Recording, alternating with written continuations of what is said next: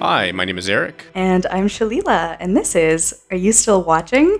A podcast about movies and their place in our culture. And today, we have something very exciting indeed.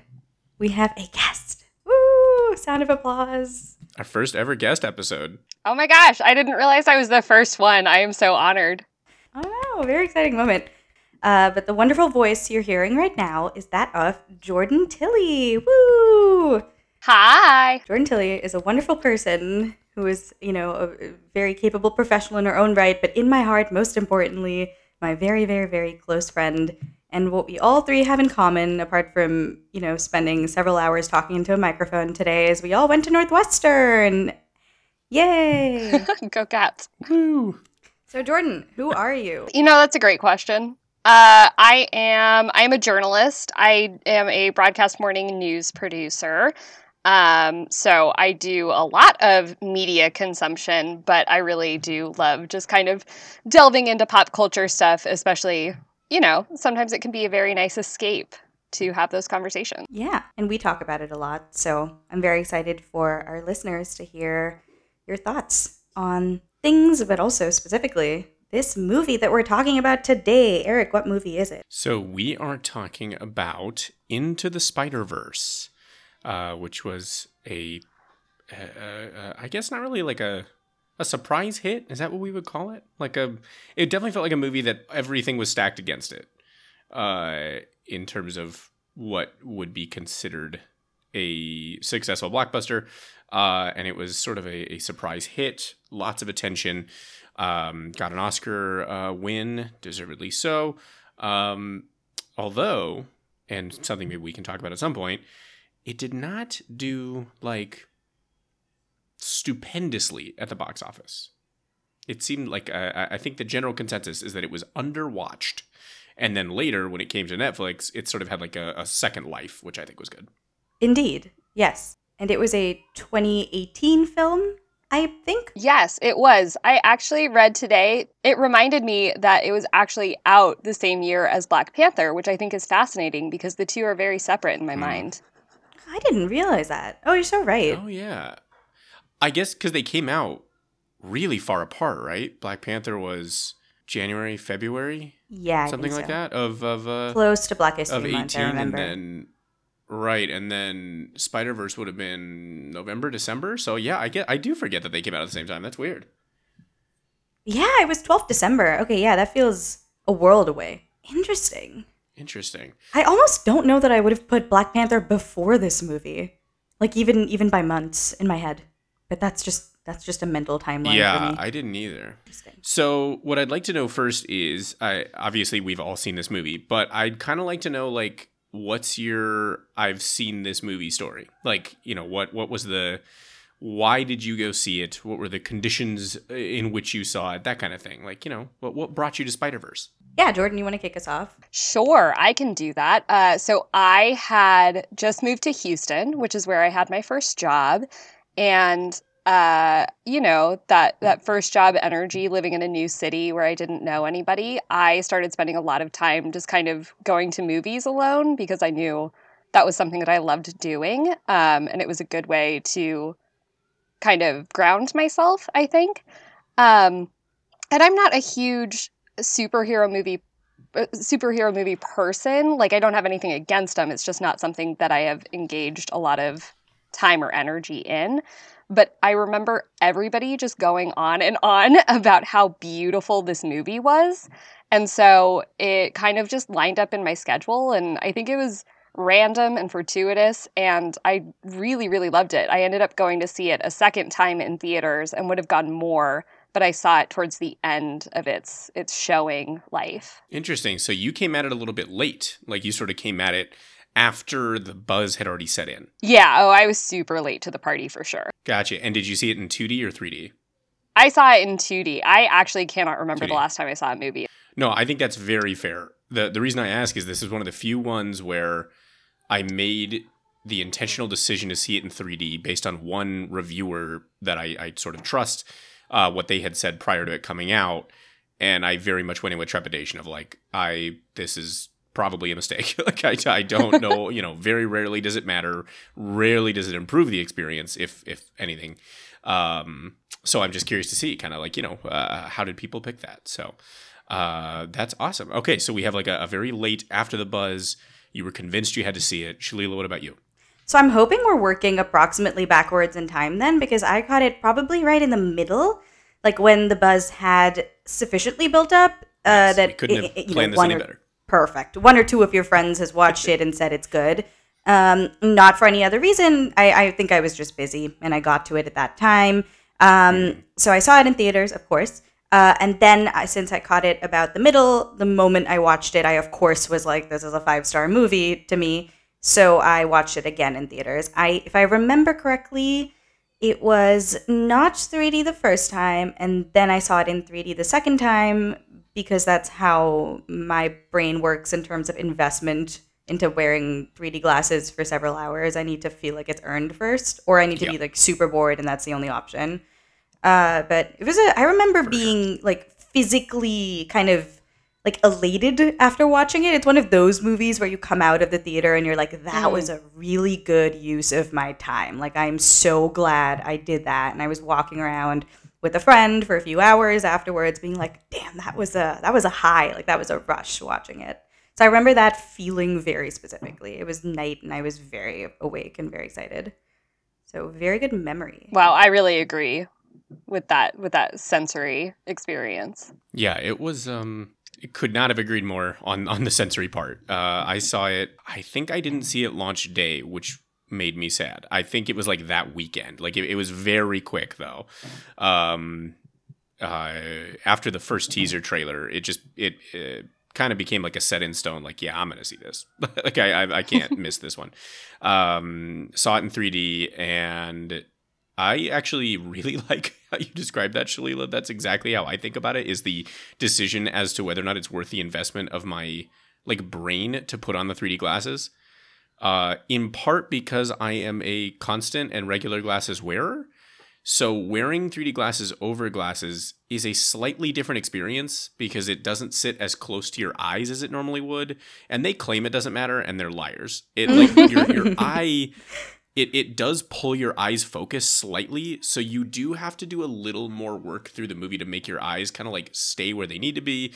I tend to like take them off a little bit through and kind of rest my eyes for a second. Like there's kind of a process involved, which means it had really better be worth it. And I remember walking out of it thinking like, I am pretty upset that I probably won't see this in 3D again because I don't own a 3D TV and I wouldn't even begin to know how to begin to do that. Because it was worth it. Like it was just such a sensory experience, all told, that it was very much worth that in a way that I don't think I've felt since probably Avatar, like Blue Avatar. I can't think of a lot of movies I've seen in 3D where it was actually worth it. I actually hadn't thought about the existence of 3D TVs in a very long time. But when you said it, I actually remembered. I had the same thought when I watched the movie. I don't know. Were they alive ever? I briefly remember them being a thing when I was in high school. Right. They like tried to make them a thing, and then I think people pretty quickly caught on to the impracticality of it. Yeah. I mean, I would do it for this only. I really would. Like, if you could do it, you could buy a TV just to watch Spider-Man Into the Spider-Verse. Like if I could rent one, yeah, that'd be all right. Wow, new business idea, y'all. You know how they sell, if a game is so good, the console the game console comes with a skin of that game. I need a TV with a Spider-Verse skin. Yeah. So they all know I bought it for that. Oh my gosh. We're going to make so much more money. I agree. I mean, especially with the recent GameStop excitement, I don't see a way for this to fail, you know? No, we only have good ideas on this podcast. We've never had a bad one. Oh, never bad ideas. So it sounds like the overriding thing for everybody is that like sensory experience. I feel like this movie is old enough that we don't necessarily have to put a spoiler tag. Like if you haven't seen it, I don't know what's wrong with you. Like you could have seen it. You could have spent the time to do it. So go watch it, I guess, if you haven't. But just know that it's going to probably be spoilers here on out. But I feel like for those who may not have seen it, like I don't know how to describe what that sensory overload is the result of, because it feels like it's so many things. But in like number one for me was certainly color. This movie just has an sheer, truly incredible amount of colors being used all at once, often like popped out and layered in ways that aren't necessarily as present in other animated movies. It also is like super duper kinetic. Like everything's always in motion. I really like that. Like even objects that are sitting still, kind of like the cells move as the camera moves, and I really like that because obviously the whole thing is supposed to evoke reading an actual comic book, and it just meant that it's you felt like you were always in motion, and you're always being inundated with the color and vision, like visuals rather. So yeah, I really think that was it for me. I feel like I don't know if I've ever fully processed what it is that totally does it to me, though. Like, I don't know what it is for you guys that really, like, sat with you that caused that sensory explosion. So can I go down the rabbit hole just like a little bit on the animation today? Because I did a bunch of reading in preparation for this, like the journalist that I am. And I read this fascinating interview with some of the animators behind this movie who were talking about the general rule of thumb, which was that if it's not broken, break it to the point of breaking it, and then push it further and see if you can create something amazing. And so, whereas most projects, they go in kind of wanting the animators to play it safe and stick to things that have played well in the past, here they were just really experimenting. And so it sounds like it's a combination of literally just pushing animation to limits that it hasn't reached before, plus the fact that the creators behind it were so excited to be engaging on something that they had never tried before. And then on top of that, there's like so much going on with like the actual pacing of the animation. So some of the animation changes every frame the way that a normal animated movie was. For some, they wait every 2 frames to change the animation, which means that the character in theory is moving slower, but then they have to do a lot more with blur, which I think is really interesting. And then a lot of the stuff that's going on in the background, because comic book styles don't generally have things that are in focus or out of focus like we're used to seeing in movies, a lot of the stuff that they had going on in the background was honestly just still images, so that there wasn't extra movement happening in the background to distract what was in the quote-unquote foreground. And I think that just the number of layers and that, amount of intentionality that's going into directing your focus and letting you both be overwhelmed by the amount that's on the screen, but also know what to pay attention to and what to feel. I think that has a lot to do with what you're talking about, Eric. Yeah, I mean that's like I think the layer component in particular is what stands out to me, because that it's like I said, that was certainly accentuated by the 3D because it is bringing things forward and back, but it really, like, that's really interesting to know that it was very static in the background, because I feel like all that does is then further accentuate the motion in the front in a way that just, it always felt like you were kind of, it just gave it an energy, I guess, for lack of a better word. Like, I will say this for the movie, not in a bad way, but it's a tiring movie to watch. Like, I definitely come out of it like I feel like I've I don't know, been running. That's a lie. I never do that. I don't know what it would feel like, but whatever people do to expend calories, that's what it feels. Like there's like I feel like it's just kind of, you like sit back in your chair like, oh man, I gotta like look at a blank wall for a bit. Like I need to kind of I need a palate cleanse because it's so intense. Which I don't think is a bad thing. It's just it's so different, I guess, is my, for lack of a better description. It's just not something my brain has any paradigm for. Yeah. If I remember correctly, the animators also said that they animated Miles specifically at 12 frames per second at the beginning of the movie, and then and Peter B. Parker at 24, like most other characters, and then as Miles kind of built up his skills, built up his confidence, and slowly became Spider-Man more, his frame rate steadily increased up until the point where he kind of does the big leap and ostensibly is Spider-Man fully to himself, and he's 24 then. So you can physically see him moving slower than Peter B. Parker the entire time, and then he starts moving at the same rate, which is so cool. I love that. That's really cool. Interesting. I think a big part of it for me is not only like the pacing of the visuals, but how perfectly it aligns with the soundtrack for this film. Like, I cannot separate this film from how incredible the music is. And not just, like, obviously the banger songs that you can find on Spotify, but, like, the instrumentals in the background are truly flawless. Yeah, hard It agree. is really good. I really feel like that was the thing that, like I said before, like the thing that put me in the seat opening weekend was that teaser, partially because of the music. And like the original one, like it just has that score over it, and it was just so immediately like, oh, this is not going to be the typical fare, is it? You know, I agree with you completely. The music is so good. Yeah.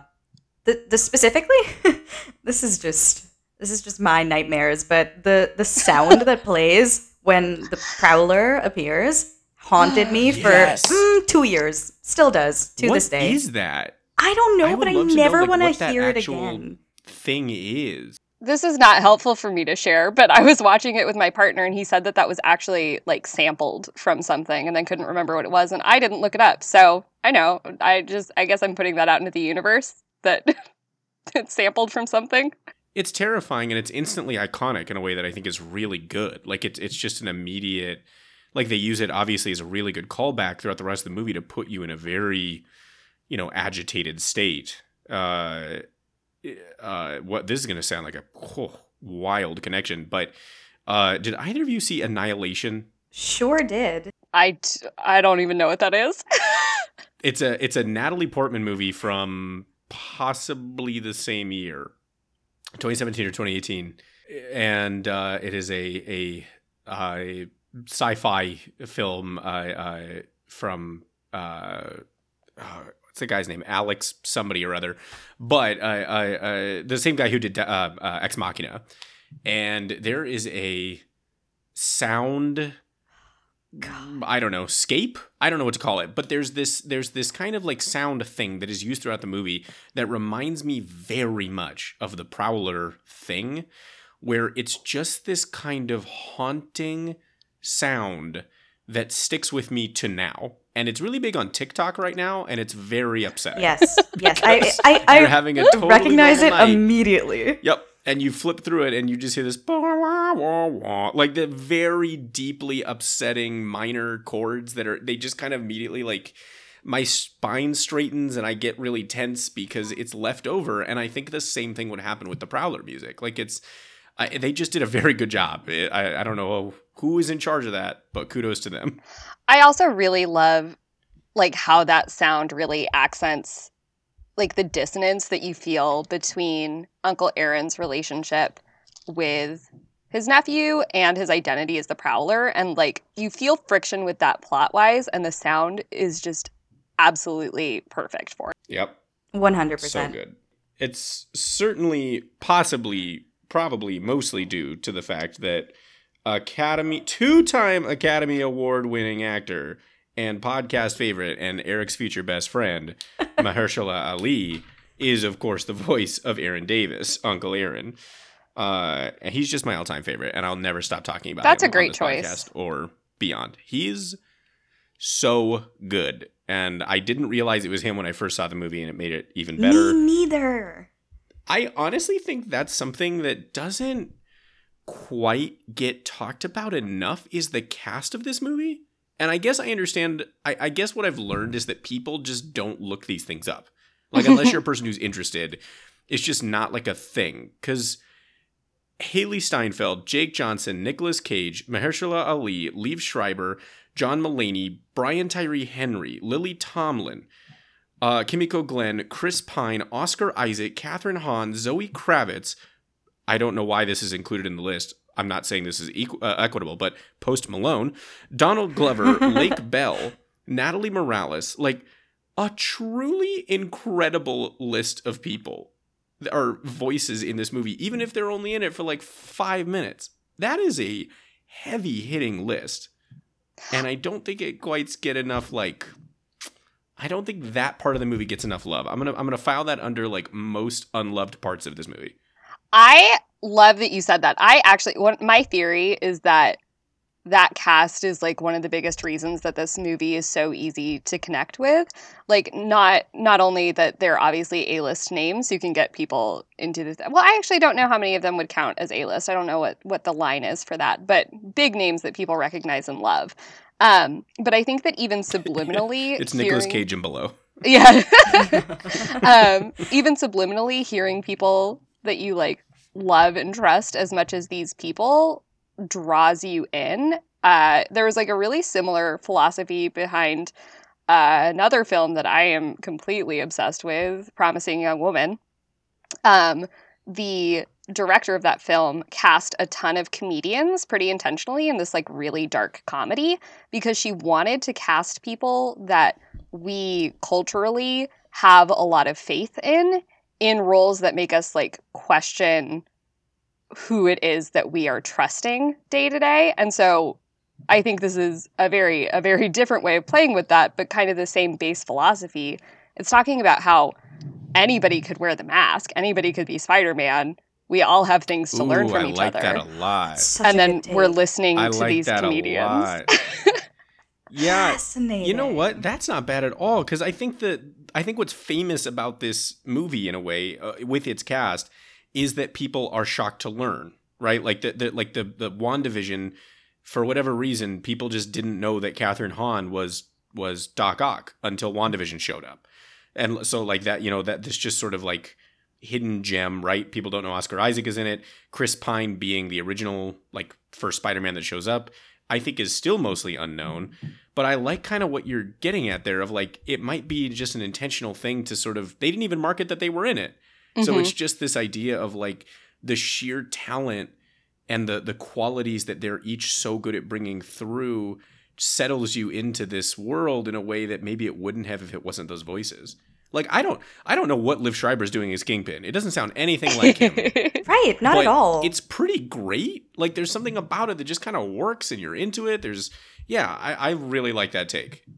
I think it's fascinating mostly because, like you said, most of the voices aren't that traditionally recognizable, except for maybe if you watch New Girl 100 times, like Jake Johnson's pretty recognizable and he's just talking like himself. Trouble with that right? one. I was going to say Nick Cage, Mulaney, and Jake Johnson, I would think are the top three, they're the smaller right? roles. Yeah. But the thing I find interesting is that they have enough absolute A-listers that they could have done that thing that every kind of annoying Universal musical movie does, where they put up posters being like, Zendaya is Michi, and this person is this person, just to sell it on the star power. But then they didn't, which I also find fascinating because the main character, Miles, played by Shameik Moore, isn't, like, he's by far the least famous of the entire crew. Obviously, he did a phenomenal job, but it kind of feels like they Trojan horsed it in still. Like, they were like, our lead is a relatively unknown actor to the vast majority of the audience, but they still didn't lean on the star power that they had, which is just a good choice. I like that it kind of worked.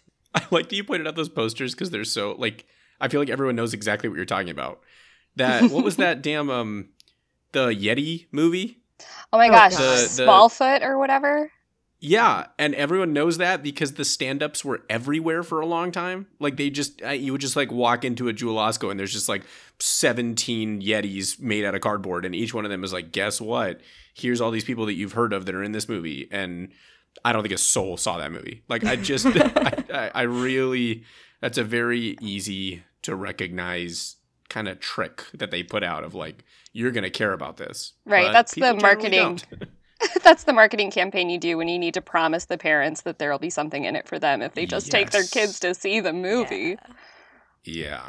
So here's my next question for you is, for both of you, I guess, is was there any part of this movie, like, was there any part of the experience, because I guess what I'm getting at is, this movie is not necessarily an easy superhero movie. What I mean by that is, like, it's not like it feels like it's starting at step 5, not step 1. Like, this one, there's not like let's generally introduce the concept of powers and villain. This one's like, guess what? There's multiverses, lots of different people. Here's about 7 different villains, lots of different heroes, right? All that kind of good stuff. was there any degree to which it was like off-putting, or what level of access were you going in with? What I'm always curious about to know is this a movie that worked really well? Like you said at the top, Sheila, it seemed to work well with lots of people, but the box office also kind of says it didn't. So did it work well with folks who are already primed to be in this world, either because you're a big comic book fan, or maybe you're just a big comic book movie fan, or whatever? Maybe you're just super into the Spider-Man TV show, or is there something about it that, even though it seems intimidating to a degree, it wasn't? So I have a quick question about the box office before we move into that question, which is super interesting, and I may be stalling for time to answer that. I feel like it maybe wasn't a huge success at the box office as we think of big animated movies, but I'm pretty sure that for Sony animated movies, it was like a sensation. Yes, I think that is true. I if I'm not mistaken, you are exactly right on that. That's what I mean. It's not to say that it failed.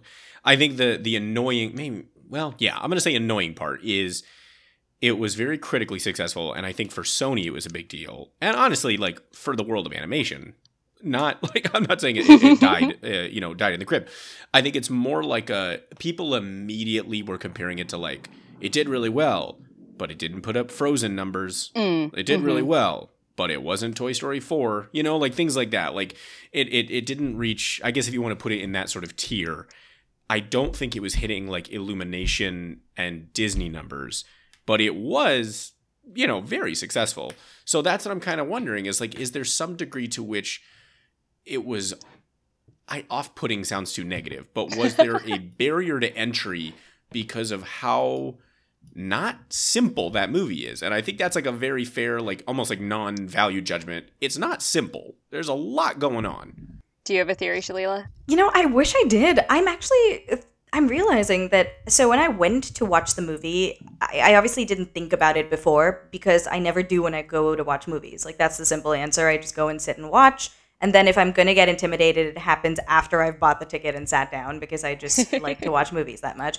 But I'm kind of shocked thinking about it in retrospect that I didn't get overwhelmed because in retrospect, literally everything happens in this movie. The number of characters is bad shit. Like, especially including, the kind of the villains that pop up later, where there's a whole new crew of villains that come in later. And then there's a very kind of wide balance of tones, like all the way from the kind of slapstick comedy, well handled, obviously, slapstick comedy tones of Spider-Ham to the kind of raw vulnerability that Miles' character portrays the entire time, which is obviously so refreshing and amazing for a young Afro-Latino superhero of color and lead of color kind of character. All of this to say, if I made a list of all the things in this movie by theme, it would sound like a terrible movie. Like, it sounds like the things I criticize about other movies. I'm like, it was balancing so many tones. That's what I'm They getting introduced a bunch of villains at the end, and then at the end there was this whole thing in this like dimension changing thing that nobody knew was coming. And it feels like it should be long and arduous, but it wasn't, which is kind of amazing to me. And I wonder if it's because, when I watched this movie, rewatched it recently for the podcast, I watched it with a friend who had never seen it. And I felt very bad that we were watching it on my little tiny silly TV rather than any better of an experience. But that's kind of what we get during COVID. So, I'm glad she got to see it. But she, right from the start, when they show the Columbia logo and it glitches, which is so cool. I was, so obviously, as a good and annoying friend does, I wasn't watching the movie at the beginning. I was watching her to make sure she was reacting correctly. And right when that happened, she was like, oh my God. And she like sat forward, and she's not that much of a reactive person. So I was like, okay. And it kind of reminded me that maybe they gave you the warning signs from the beginning. Like, they started off and they were like, this is going to be crazy. So just accept it or you're not going to like it. And then it went crazy, but it was also such a kind of refreshing, enduring visual style that you had no choice but to buy in. This is my best attempt at a theory. I don't know, but it was so good.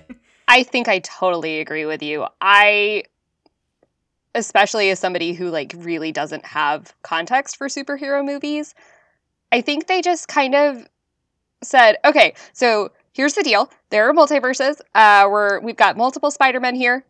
This is how it's working. Just accept it. And I think that because they did it so quickly, they like didn't dwell on it. The audience just kind of keeps up.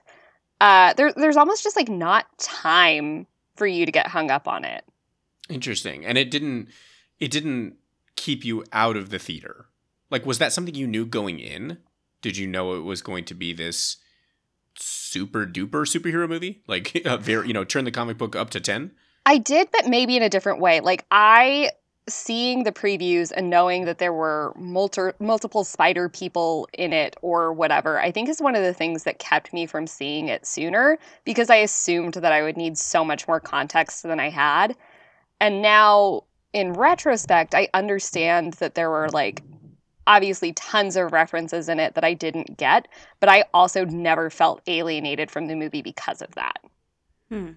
So maybe that is, as in, I guess it could be something that helped that box office final score. Like there might be a degree to which that, what you just said, like sort of seeing like, oh, there's multiples of them, yikes.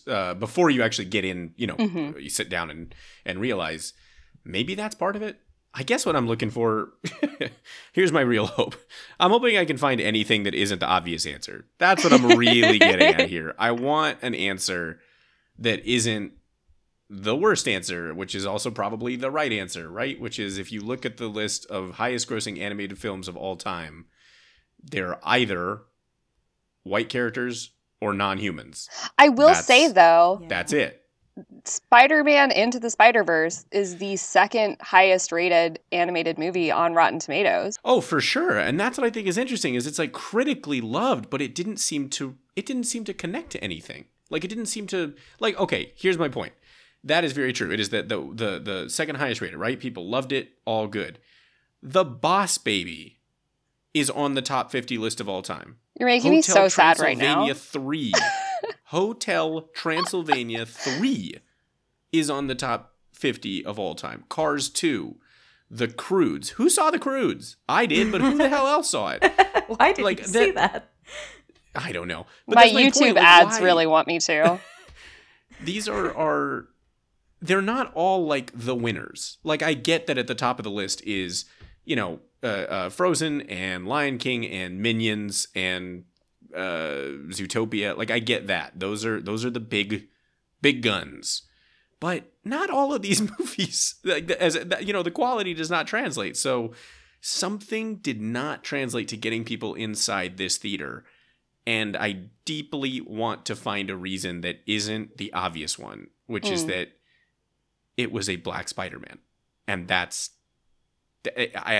seems to be it. Like, I can't find any other good reason. It can't just be that it was Sony, because Hotel Transylvania is Sony and it did fine. So that's what I'm still confused by to this day, is that really it? If so, that's horribly sad. Like, I'm sure that is a large part of it, but I'm always looking for the unicorn answer that is, oh, well, it also released during a week in which everyone had a meeting. Sorry, just everyone is busy.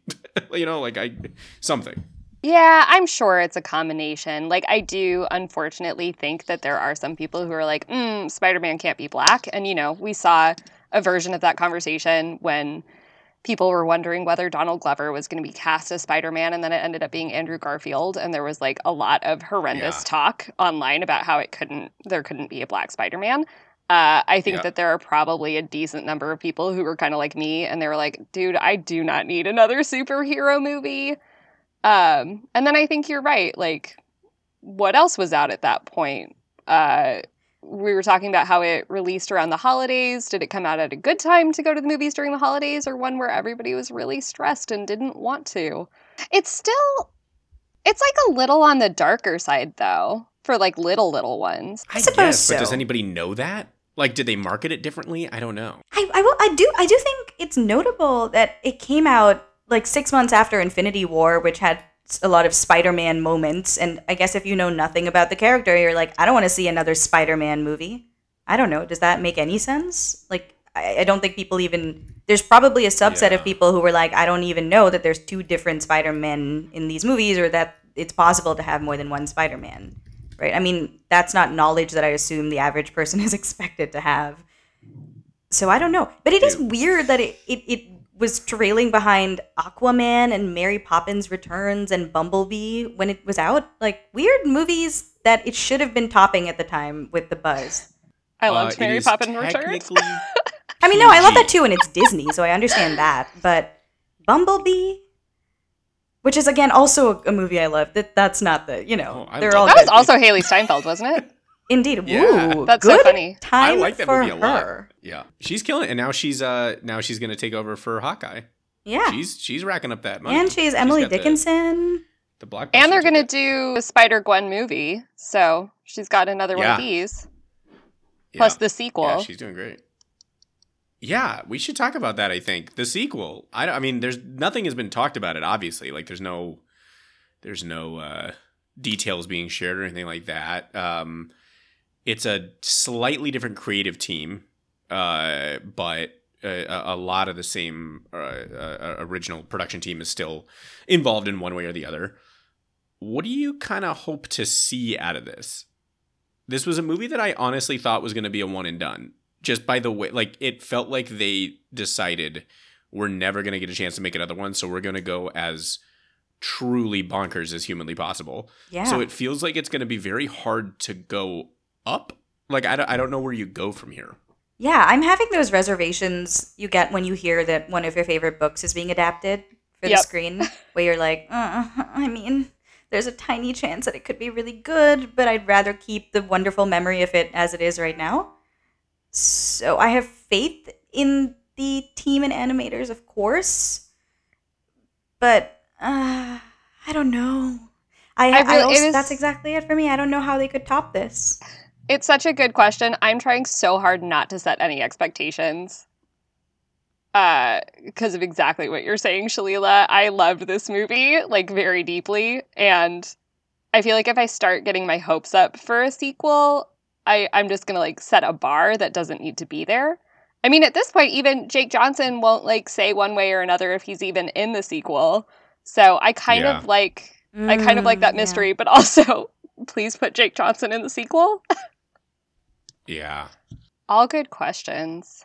I was reading that Oscar Isaac is expected to play a very large role in the sequel, and I think that the potential for Oscar Isaac's and Shameik Moore's chemistry in like an evolution of the mentorship he's seeking could be really cool. Because Oscar Isaac, if I remember correctly, voices the after credit character at the end, right? Miguel. Oh. Spider-Man 20-something. Spider-Man He is from 2099. the future, 2099. Oh, Thank very you. cool. Mm-hmm. 2089, 2099, something like that. I think you're right. I think Yeah. it's 2099. Because you hear him in the after credit scene, he's walking around talking to, I don't know, a computer? I'm not really clear. And he's like talking about the movie. Like he's talking about like, hey, something screwed up, something, whatever. There's a ripple. But in kind of like a negative way. It seemed like they were setting him up in kind of like a slightly villainous way. So I'm kind of curious to see what that looks like. Fascinating. I don't know anything about that character. So I have a tangential question related to something that you just said, Jordan, or that you said when you were in your previous statement. You said that one of the things that kept you, or was not kept you, but like was a hesitation was, not another superhero movie. Yes, a very popular opinion, I'm sure. Yeah. So I'm curious, why that feeling? What is it about the current dominating action genre that is, sort of the larger genre that is superhero movies? What is it about that has kind of led to this feeling that's kind of exhausted you? Yeah, I think a lot of it has to do with the fact that I just like came to it really late. You know, I'm going to use Marvel as a prime example because I think it's the easiest one. I did not see a ton of Marvel movies, and I definitely didn't see any until I got to college. And so even now, I think I've maybe seen 10. And so as much as I enjoy them, every single Marvel movie I've seen has had these kind of long, like, scenes that sort of just beat me over the head with the fact that I don't have context for them. Like, it is a clearly very important conversation, and I have no idea who one of the characters is, and I don't know why it matters, but the other people in the theater are really into it, to the point that when Endgame came out, I was talking to one of my friends about it, and I told him how many Marvel movies I had seen, and he was like, "You will not enjoy Endgame." And I think it just makes me feel left out of the conversation in the world. It makes me feel left out in the theater. And so I guess I had decided it was just a little bit easier to skip it until I had the wherewithal to sort of work my way through the catalog. Because I enjoy the movies. I think the actors are great. The writing is great. The visuals are great. The comedic moments in Marvel movies are right up my alley. So it's not that I have anything against them. It's just that I feel like I haven't done the work, and the idea of doing the work is a little bit exhausting. What kept you from seeing them when they were in theaters, like the early ones? I think my family just wasn't super into them. And also, I didn't go to the movies really much at all. It was such a... This really gets back to a lot of what you two were talking about in your Martin Scorsese episode, actually. So you were talking about the idea of a family who goes to see a movie like maybe 4 times a year, and that is 100% the situation I came from. It was such a luxury to go to the movie theaters, and normally I was going with my family, so it was the kind of thing where we would pick a movie that we were all excited about, which more often than not would not be a superhero movie. And then outside of that, I was just constantly pretty busy. And so I didn't take a lot of time to engage with movies that I wasn't already more or less familiar with. That's really good to know. Can I ask a follow-up specifically about superhero movies and Marvel? I wish you would. That's why I'm here. So you said you kind of feel like you caught on a little too late and that there's a lot of catch-up work to do, kind of like, you know, a course or something where you're just behind on all the lessons and now it's too far. Do you feel that if you had just, you know, magically started earlier, like by accident gone for the first one and then seen the second and third along the way, that at this point you would then be caught up and it's simply a matter of digesting them, you know, kind of in the order they came, or at least with some time in between, so it's kind of an organic process? Or is it just at this point, for almost anybody who isn't obsessed with comics, it's just too much? Like, even if you started slowly, it's just too much at the point we are in 2021, where it's impossible to digest from this point onwards, and it's intimidating no matter what, like whether you started early or you didn't. Like, do you think it's doable to catch up, or does it feel like it's building towards something that's more and more alienating over time? I think it feels doable to catch up. Probably thanks in large part to Endgame. Like, I think the fact that chapter has closed makes me feel like there is a point that I could reasonably reach. Like, obviously I know WandaVision's out and they're building to all of these new movies, and it's not like it's actually ended or over or whatever, but it does feel like there is a digestible chunk that you could reasonably get through. Of course, I do know that they're going to keep being developed, and so maybe check in with me in a year and see how I'm feeling at that point. I think that the way that they're going to be consumed has changed a lot because of Disney Plus, like you just mentioned, right? And like WandaVision being the first one that is coming to quasi-television that actually matters. Don't yell at me, Agents of S.H.I.E.L.D. fans. Don't even start. Do you think that, like, is there something about it that's going to be... I guess what I'm curious is that going to be easier or harder? Because now there's, like, TV. I get the sense that people are less intimidated by the TV shows, but I might be wrong about that. Like, just as a concept. Yeah, I think what you're saying is right. I don't know. I think we're going to have a reckoning with streaming eventually. Like, we are having conversations as a society about moving into streaming was supposed to make things more affordable, and now things are becoming fragmented and paywalls are really getting in the way, and I guess I just don't know what the future of that is. And then the next step of that... Are you saying you don't care about Paramount Plus? what bothers me is that there's a lot of stuff I would really like to watch on Paramount Plus, but I only have so much money. So I'm really interested to see what happens with that. And then the fact that Disney is what Disney is, I think is going to make it one of the more successful streaming organizations, obviously. But at the same time, banking on people putting that money in and risking getting into exactly what I'm talking about and then alienating a portion of your audience by trying to interlink everything too much could just kind of start the cycle rolling again. But I agree that the idea of starting a TV show is so much easier. The number of people who I've heard talking about how much they loved that WandaVision was in 20-minute episodes is like way up there. I hope that's correct. I haven't actually watched it. I've just listened to people talk about it. And so putting it into a literally bite-sized, consumable piece of art that fits really, really well with the way that we're getting used to living our lives, I think is a great foothold to bring more people into it. Yeah. Yeah, they lucked out that their TV show lineup came out during COVID. Oh my gosh. Yep. True. Yeah. Yeah, they've also reshuffled a lot of it, I think, for that very purpose. But WandaVision wasn't supposed to be the first one out, right? No, it was a way out. Yeah, it was a ways out. So my final kind of question, I guess, in the world of like superhero fatigue, which, like you said, is like a very well-worn discussion at this point.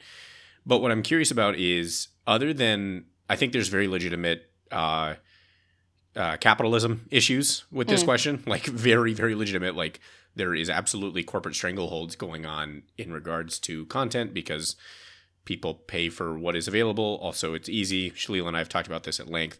What I'm curious about is there any reason, like just, sort of gut feeling, why do you think that superhero fatigue, even if it's just personal to you, why do you think this exists for you where, and I'm not saying, maybe it's harder because we're older now, but like when we were a little bit younger, things like rom-coms were, 90s into the mid 2000s, rom-coms were dominant, right? They were everywhere.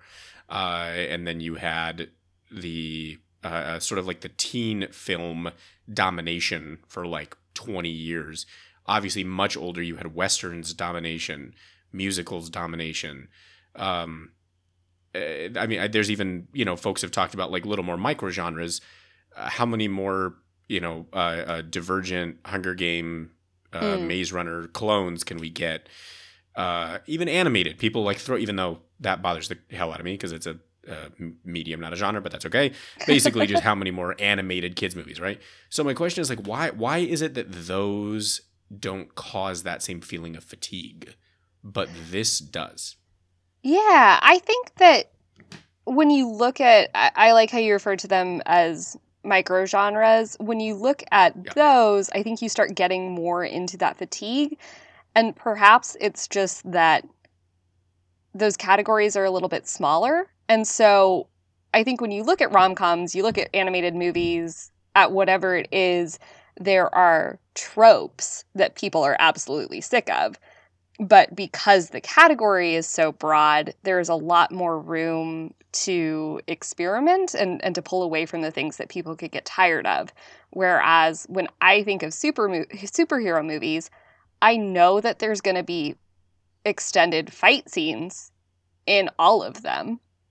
So if that's going to be a decent portion of the movie, and then another sizable chunk of the movie is conversations among characters that I have no context for, that leaves a pretty small chunk of the movie that I feel like I'm going to see. Sure. Versus with those other categories, I think there's way more room for experimentation, for you to see something new, for you to be surprised, for you to find something that you want to engage with. Beep, beep. Oh, that's the sound of Martin Scorsese adding you as a friend on Facebook. He loves what you said, and he wants to be best friends. Incredible. Yeah, sure, Marty. Hit me up. I wonder how much of that kind of trepidation and thinking, oh, I'm just going to see a bunch of stuff again, and not really kind of the moments that I treasure in movies necessarily, comes from this, like, immense dedication to building a consistently branded cinematic universe that just wasn't there like 20 years ago. I mean, it was in Kevin Feige's head, but it wasn't, in our heads, which is a burden we now have to bear. But I wonder if this like dedication to building this universe, which has so much embedded lore and makes it kind of seem like you, not on the comics, but just the movies, you could write a really detailed wiki with so much background and stats and stuff that you got to remember. I wonder if that burden has killed the charm in any way, and if it didn't for movies that we didn't and still don't consider so much part of this burdened universe. Like I have friends who don't really care that Aquaman is in the DC EU. Like it's in a universe, but it doesn't feel that way, or it doesn't feel like it comes with a burden of knowledge. And I wonder if that affects it at all. Yeah, I mean, I think I don't know that I have anything to add to that. I think that is a great thing to wonder. I'm with you. What I'm really interested in is I think this is a topic that I've seen discussed a lot, right, at length, is this idea of that sort of like, oh, we have to know things in order to do it, and thereby it sort of is exhausting or puts up a barrier to entry, and all, which I think is all very fair. What I'm curious about is that as universal as we think it is? Like, going back to what we talked about in our Scorsese episode, going back to what it turns out the average person is doing, which is going into the theater 4 times a year. Does that actually act as a barrier? Or I guess what I'm thinking is like kind of back to when I was a kid. Like my entire paradigm for to see a movie was that a cool trailer I saw on TV? And is that a cool looking poster? And is there a toy of it in the store? Then my butt's in the seat. So that's sort of my curiosity here is like, I wonder how much this is actually a tangible thing that exists outside of the discussion about it. And not that it can't exist for individuals, but as like a larger N, even if it's just America, take the sort of, how many people does this actually impact versus, in the same, I'm going to keep using this movie because it's fresh in my brain. I can't imagine that there was a lot of people who didn't see Hotel Transylvania 3 because they didn't see number 1 or 2. Right? It's a kids movie, right? And there's 3? And I feel like the default feeling is, as a parent, is like, I need my child to sit down, and my God, that'll be an air-conditioned place of quiet for 2 hours. Doesn't that sound delightful? Like, so does anyone actually sort of stop and say, well, I didn't see Adam Sandler as Dracula in the first 2, so am I not going to get it? It doesn't seem to affect animated kids movies. Like, again, did anybody not see Toy Story 4 because they didn't see the first 3 according to the box office? No, not at all. Like, people seem to have gone to see it. So how where does that line stop? Oh, that's such a I guess that's what I'm wondering is at what age or at what bracket of film do we stop doing that? Because I think for some it seems to matter. I'm imagining there's not a lot of people that saw the later Harry Potter movies. I would take a guess who didn't already see the first 4, 5, 6, right? Like I would assume. Is that where Marvel fits in then? Versus, like, as an example, I don't know anybody who didn't see the movie Creed because they didn't know that it was a Rocky movie. Like, they just went in, it was like, oh, this is a cool looking movie, great poster, Sylvester Stallone, great. Like, it seems like there's a certain age barrier where that becomes apparent and then drops off. No, that's such a good call. I just don't know what the line is. I agree completely. That's what I mean. I'd be really curious. Right. I want like a social scientist to do it. I need a sociologist to go do this. Commission or a study. Person. Yeah, I want love this. it. I'd be really curious to know. Does it actually impact people, or is the average family happily going to walk into Captain Marvel 2 and the parents and the kids will be like, do we see the first 17 movies? Absolutely not. Does it matter? Not one bit. And you know what? Whatever. I just really like to build off of what you're saying. I think we are coming at this in like a who's not seeing these movies angle because that's the lens that I am seeing it through. Yeah. But like to put this in a much more positive light, like Marvel made a lot of movies that a lot of people continued showing up to see. Right. And that is incredible when you think of the number of choices that people had. It's not like they had to. People craved this content. And when you think of the community that it built, the number of people who have seen all of the Marvel movies and will continue seeing all the Marvel content. That in and of itself is incredible. So it's not like people aren't going to these. And maybe the fact that the people who want it have it and the people who don't have other options is just, we're not going to get everybody on the same page. I think what you just said is what Sheila and I have touched on before, though, is like that to me is the real deep problem, right? Is what you just said. Those who have it. Those who don't want it can have something else. The problem is very rapidly becoming that they don't, right? Oh, like the choice to not see a Disney vehicle is very quickly becoming non-tenable. That gets back into that. Especially if you don't live in LA, New York, or Chicago. You're beginning to have an issue, and I think that's really fair. I think, to me, I guess it doesn't come as a surprise, but, like, I'm a fan of these movies. I have no care if people don't like them. I completely get it. There's lots of moral reasons why we shouldn't be watching them. God, the U.S. military doesn't need any more propaganda. There's all kinds of good reasons. Like, I'm on board. I will never fault anybody who doesn't watch them. I have like a little gut, sort of like instinct kick when people are like, well, I didn't see it because, there's just so many. And then there's the ones with the X-Men too. And my like younger fanboy brain kicks in like, well, actually, those are Fox's movie, and I have to sort of suppress that. But I do think by far the single most, like, to me, legitimate, I guess, like not even legitimate to say the others are illegitimate, but the most important argument and the most important thing to note is, like, yeah, the problem is, even if I don't like it, it's starting to become impossible to do anything else. And that's super fair. Yeah. Yeah, that's a problem. I agree. Yeah. Well, as always, our podcasts always have some, disappointing thing, some disappointing world comment to make, or we talk about the Joker. So today we picked disappointment. Do we think that when the sequel comes out, people are going to be bothered about whether they watch the first one or not? Like, to what extent is that going to matter? For Spider-Verse, which is a movie we haven't mentioned in 30 minutes. I know. Whoops. I have a silly argument. I think it depends on the title. I honestly think if they name it Into the Spider-Verse 2,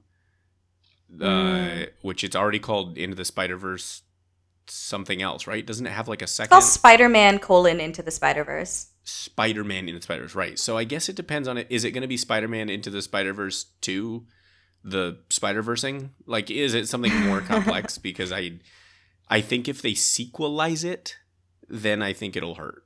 I think if it's just another animated Spider-Man movie, to the casual watcher, I think it'll be fine. Just for fun, I hope they do something as ridiculous as Birds of Prey and the Fabulous Emancipation of One Harley Quinn, or Edge of Tomorrow, Live, Die, Repeat. We haven't talked about that in enough time, about how, I know we've talked about it on the podcast before, but I think it's time to bring that back up, about how angry we are that they retitled the movie during the course of its run. How dare you call that movie? I'm fuming to this day. Whatever. What did they change it to? It was like Harley Quinn, Birds of Prey. Harley Quinn. That's, God, I'll never be more upset about that. It was such a good title. It was so good. Our passion project. I love it. So I have a sort of non-Spider-Verse related question, but sort of the same vein, which is big picture. Doesn't just have to be superhero movies. But what I'd like to know, Jordan, is you talked a little bit about your sort of family's history with movies.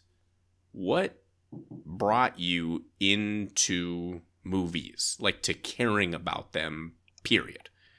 Yeah. And that doesn't have to mean like loving them intensely, like whatever that sentence means to you. Who is the person or what is the thing that is responsible for you watching them? So it seems like it's maybe an innate thing. My mom has this story about me watching Cinderella when I was like 4 or 5, and she came in, and the scene where Cinderella comes down the stairs to meet the prince for the first time, she like finds her tiny child like crying because it's so beautiful that they're in love.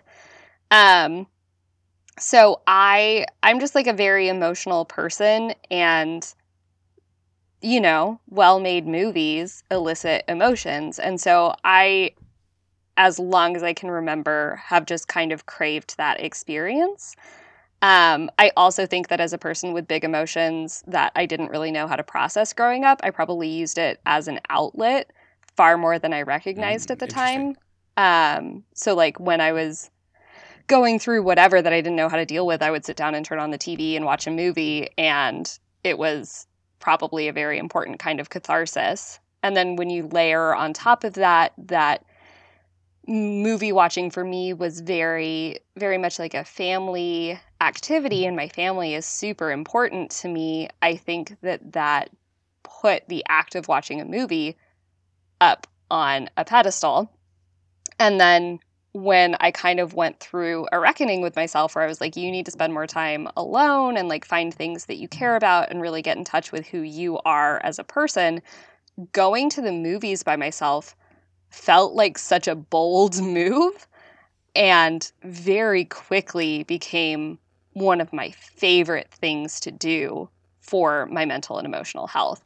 So movies has always just been like have always just been a very central element of who I am and how I understand myself. And I wish I had a more like finite start date for y'all on that. But yeah, they've just always meant a lot to me and helped me channel my understanding of myself. So do you have any memory of why it was movies and not anything else? Like, in other words, in theory, you could do everything you just said with, a lot of people are more television than they are movies, or, I don't know, theater. Yeah. Paintings, whatever, like music. Like, do you have any memory of why movies became that thing?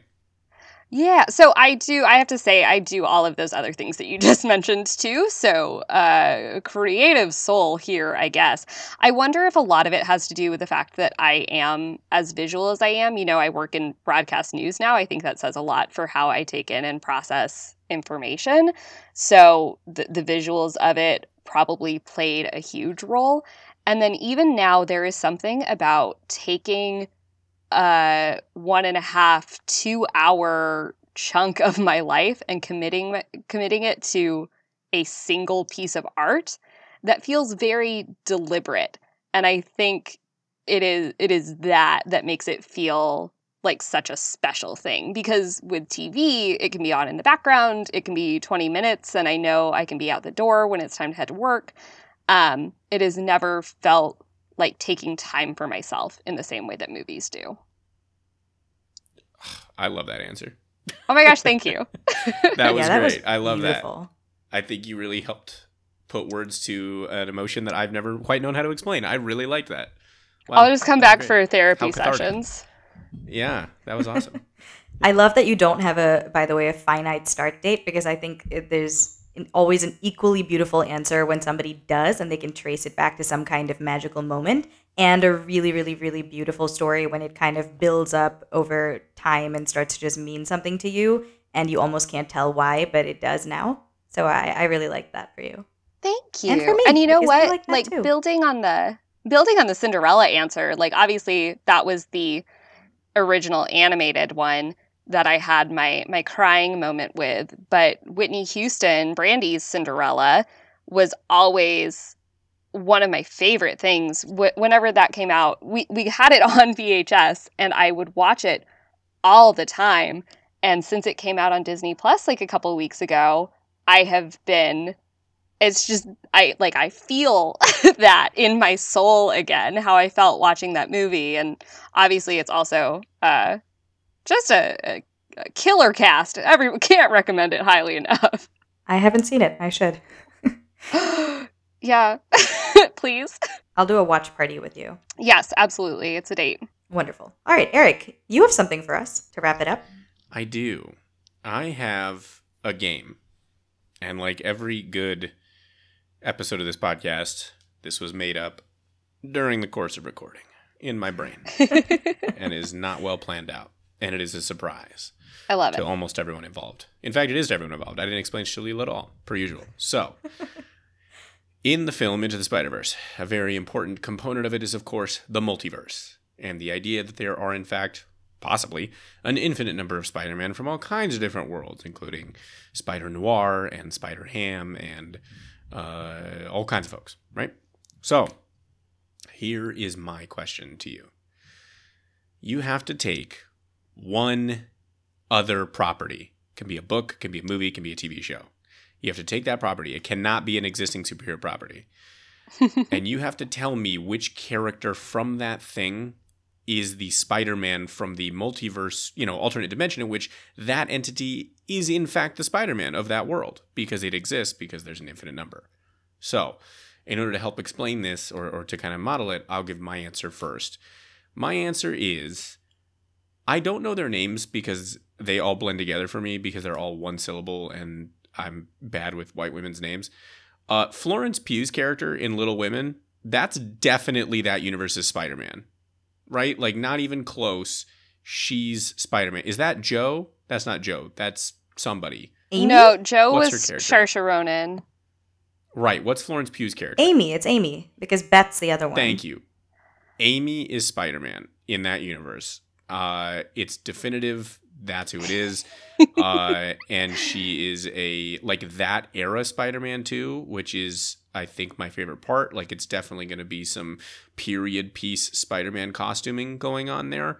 And her whole shtick is she can't, she basically has to decide between being Spider-Man or staying at home and taking care of the family or falling in love with frickin' Timothée Chalamet. And it's like a whole complex situation. It's like a little bit of, it's a little bit of a period piece romance Spider-Man. That's my pick for who I would enter into the Spider-Verse world. Okay, so you are picking a character from a property, a movie, TV show, book, anything. Can't be a superhero. And you have to pick which character you would put into the Spider-Verse sequel, if you want to think of it that way, as another multiverse Spider-Man. Okay. My answer, and I don't have any justification beyond I would just love to see this for as many hours as humanly possible, is Daniel Craig in Knives Out. I just want him to be Spider-Bond. Shalila, I was trying to come up with a Knives Out answer. I love you.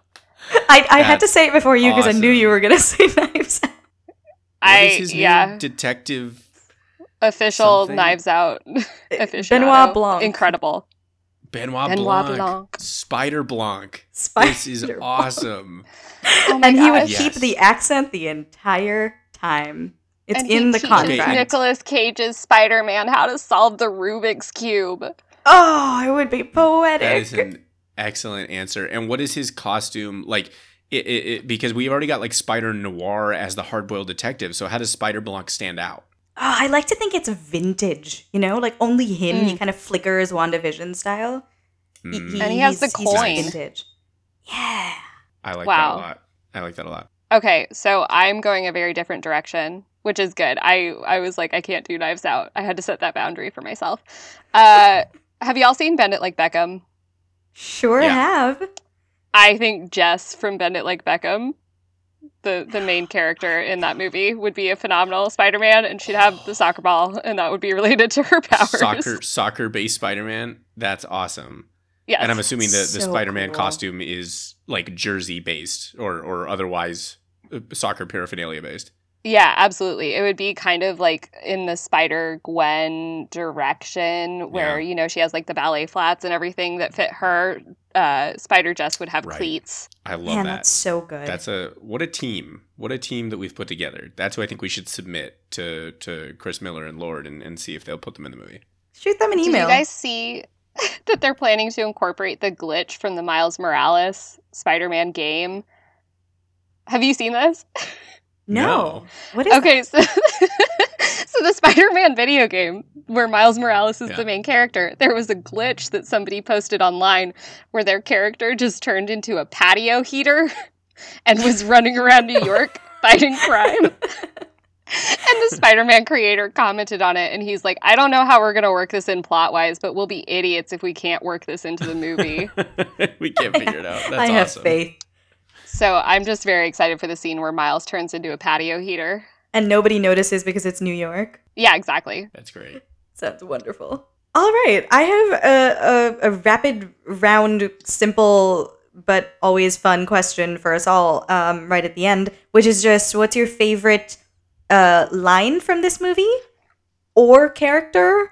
Or just thing about it? like if you've got a quirk or just a thing that you love so much, because it's a movie that's a list of things we love. So what's the number one on your list? I'll kick us off very quickly. Please do. I'm cheating. I got two, but it's going to take 30 seconds. My favorite line is when they're racing out of Alchemax and Peter B. Parker grabs the monitor from Miles and is like, "I'll give you the good news. We don't need the monitor." It just cracked me up so for a good 10 minutes in the theater. I was like, that's so funny. No, it's so good. And Jake Johnson is perfect for that line. So good. And my real quick favorite thing about this movie that I tell people to convince them to watch it is that you could actually pause it at any point and it looks like a piece of art and or the perfect slice of a comic book, like a page of a comic book, no matter You're what right. scene or what second you pause it on. Wow, incredible. This is so hard. There's just so many wonderful things.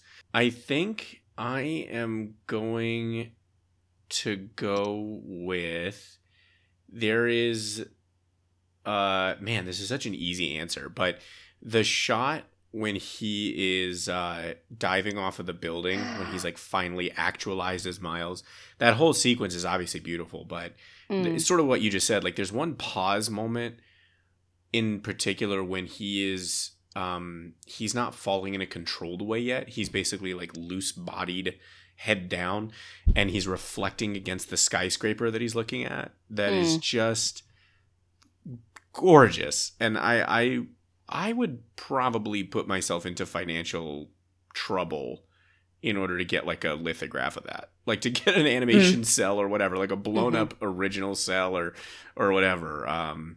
Yeah, I'd probably, I don't know how to take out a mortgage, but I'd do it.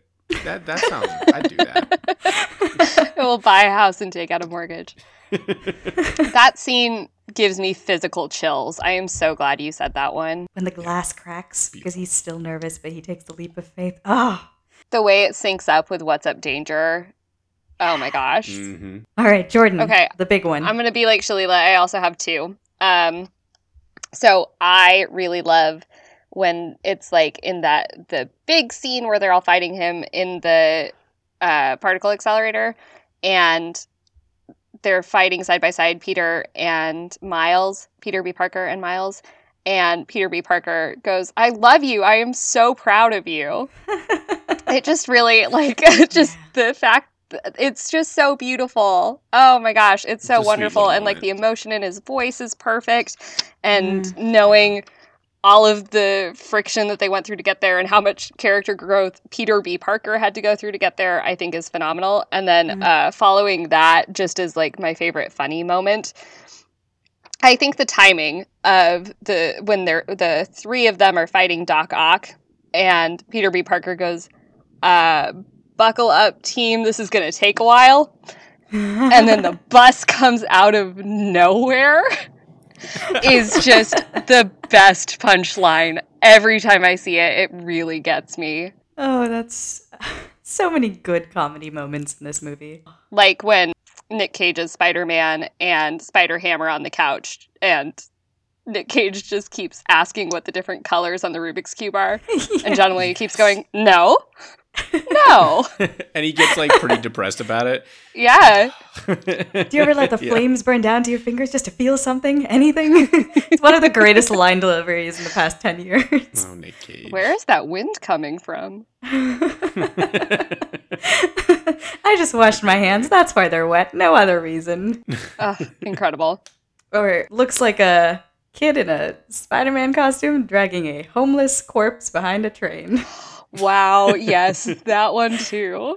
Great scene. Great scene. It's worth saying that when this movie was just out, at the end of other movies sometimes, or no, maybe at the beginning, they would do like a 8-minute thing where they showed that entire scene, like where he comes across Peter B. Parker at the graveyard and then gets dragged and then they all fall. That entire scene they would show for free in theaters just to promote the movie. So that's something. Love that. Yeah. I forgot about that. They played a lot of that movie. Yeah. Yeah. Sells itself. Well, this has been our lovely tribute and exploration of why we love Into the Spider-Verse so much. It is a wonderful movie. I assume it's still on Netflix. Oh my gosh, it's not. It is no. this. No, okay. So getting back to our conversation about how something needs to change with streaming, Crap. this movie in particular is sparking a huge conversation. The Verge has a great article about it for anybody who wants to nerd out like me. Spider-Verse left Netflix at the end of the year, but because it's Sony and Sony doesn't technically belong to one of the other streaming houses, it's not anywhere yet. And so that's one of the things that's prompting this huge conversation about how fragmented streaming is getting and how there maybe needs to be a reckoning about it. So again, thank you Into the Spider-Verse. It's not even on Stars. They have like all the Spider-Man movies right now. Why wouldn't they put it on there? Also, Sony has their own streaming service. Why don't they just put it on there? That's so confusing. I'm also lost and confused and upset. Confused. But it did validate the fact that I purchased this movie a week before they put it on Netflix. Absolutely. It should be purchased. It is worth it. Yeah. I also want to brag that it's on UK Netflix, so... Ooh, well, aren't you cool? Well, all that was to say, if you want to watch it, I guess it's a lot harder to watch it than I thought. But you should buy it. It is absolutely worth the purchase price. It's ridiculously good. Or get a UK VPN, apparently. Yeah, or get a UK VPN. So, Into the Spider-Verse, go watch if you haven't already. It deserves all the love and more than it got. So, go do that. This has been wonderful. Thank you so much for being our first guest, Jordan. Oh my gosh, thanks again for having me. This was great. Yeah, we appreciate it. This is such a big deal. It really is. What a great movie to do. I'll add it to my LinkedIn tonight. We can endorse it. Yeah. I don't even have my current job on my LinkedIn. I shouldn't say that. I can't wait to become the kind of podcaster who puts their podcast on their LinkedIn. Oh, that's coming up next for sure. Yeah. So we'll do our kind of usual little quick fire thing here. Jordan, do you have anything you want to plug? Either anything like that you just think deserves to get a little more love out in the world, and or obviously anything that you yourself are working on or a part of? Yeah, I'll just recycle, I guess, the 2 plugs that I've already given during this podcast. Please go read The Verge's coverage of the conversation around streaming and specifically how it relates to Into the Spider-Verse. And Whitney Houston's Cinderella streaming now on Disney+. And I love the dissonance between those 2 recommendations I just gave. Wonderful. And where can they find you on the internet, Jordan?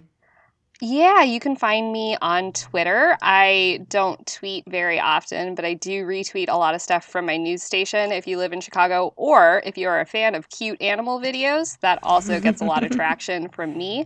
On Twitter at Jordan A. Tilley. Jordan is spelled Geordan because my mother is a very cool and original lady. She sure is. Awesome. Well, as always, you can find Are You Still Watching on any of your typical podcast networks, including Apple Podcasts, Spotify, Stitcher, Blue Apron, Casper Mattress, all the things. You can easily find the link to every one of those if you go to twitter.com. That's not how you search things on Twitter.